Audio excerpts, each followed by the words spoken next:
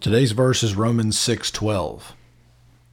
Let not sin therefore reign in your mortal body, to make you obey its passions.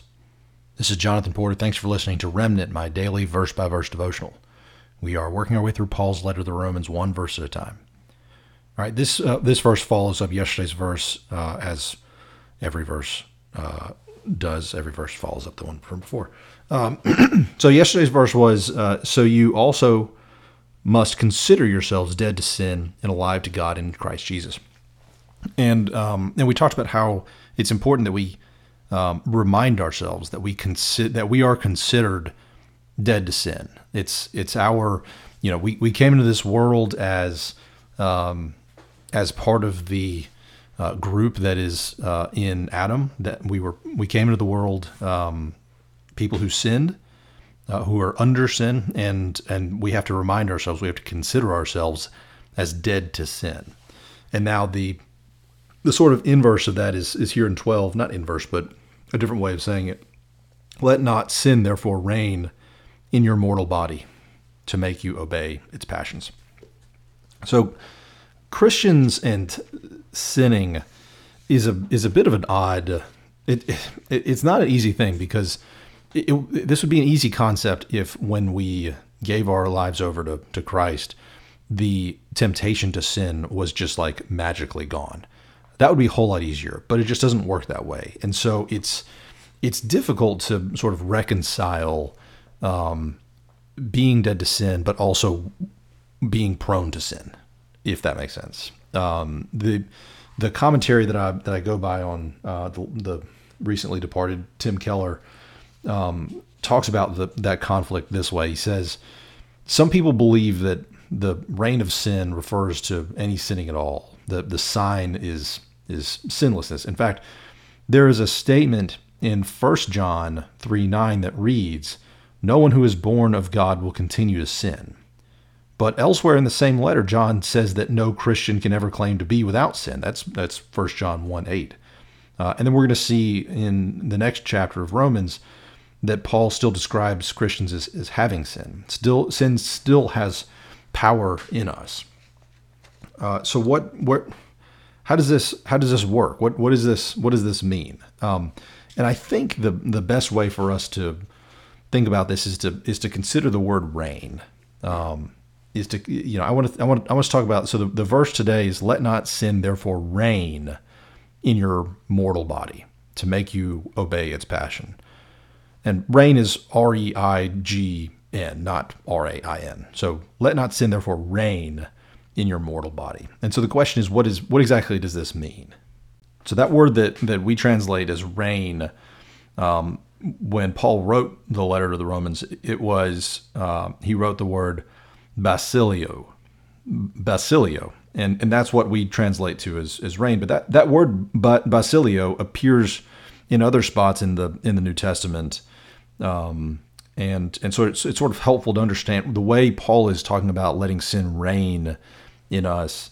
It's helpful to know how that word is used elsewhere. So in Matthew chapter 2 verse 22, when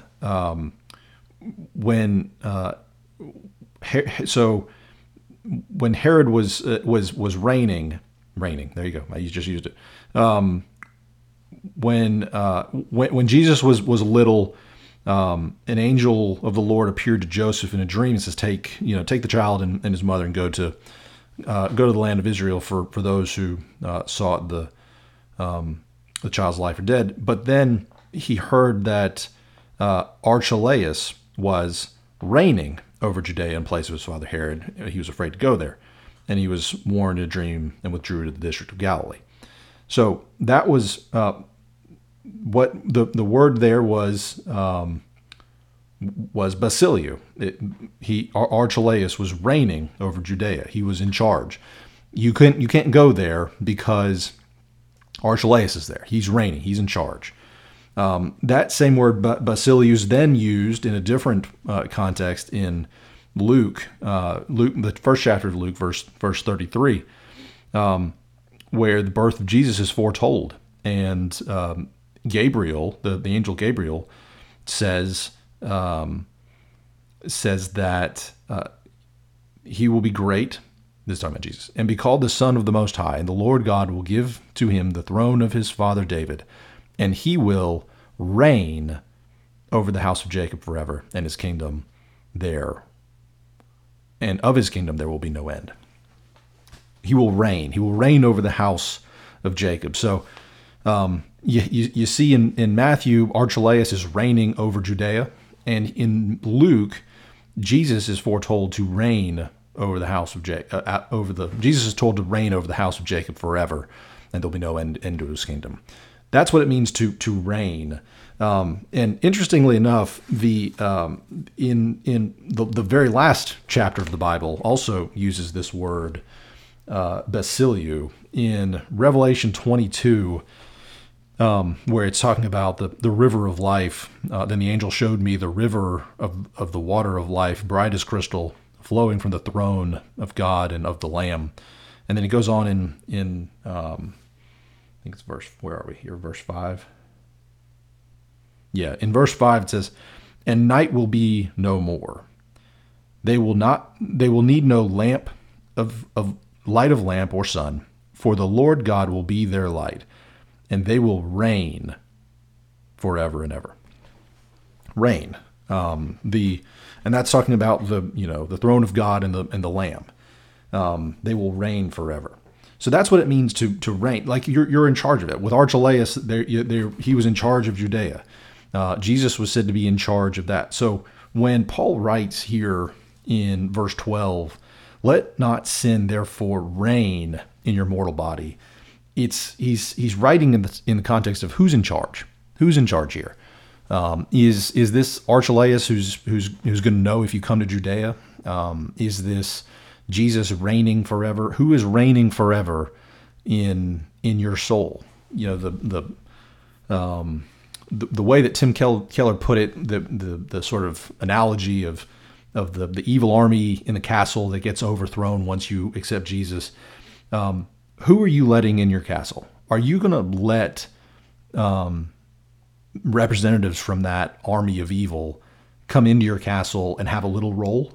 Is that what you're going to do? Are you going to let them? Are you going to let them take part in your governance and your reigning and your ruling?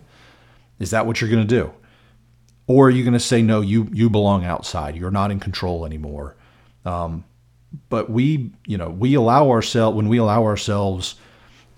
allow sin to come in and take a little part of our rule of how we live our lives, we're letting sin reign. We're letting sin come in. And so we've got to be vigilant. That's the reason that in verse 11, Paul writes, you got to consider yourselves dead to sin. It's not an option for you anymore. You got to consider yourselves dead to sin. You got to remind yourself of that constantly, so that you know that this is dead to you. You've moved past this. There's another thing reigning in your kingdom, in your body. And so, and I'm not saying that this is easy. We were, Ashlyn and I were a friend of ours got a really nice new SUV, and Ashlyn's driving back in her, minivan with 100,000 miles on it, and she says, wouldn't it be nice to have an SUV like that? And I mean, it's so easy to covet. We're in chapter 7, we're going to get to coveting a little bit, but it's so easy to let that creep in. If you start to allow that to creep in, we may think that it's harmless, but you've got to say no to that. You got to say no to that and make sure that you're drawing your clear walls and saying, we're not letting this have domain here. We're not letting this reign in our mortal bodies, because that's how it makes you obey its passions. If you give into it, that's how verse 12 ends. Let sin reign in your mortal body to make you obey its passions. You don't obey sin. You have to obey Jesus. That's what we're called to do. That's verse 12. Hope I made some sense of that for you. But tomorrow we're getting into this last of these 4 ways that we are alive to God. So listen tomorrow. Thanks for listening.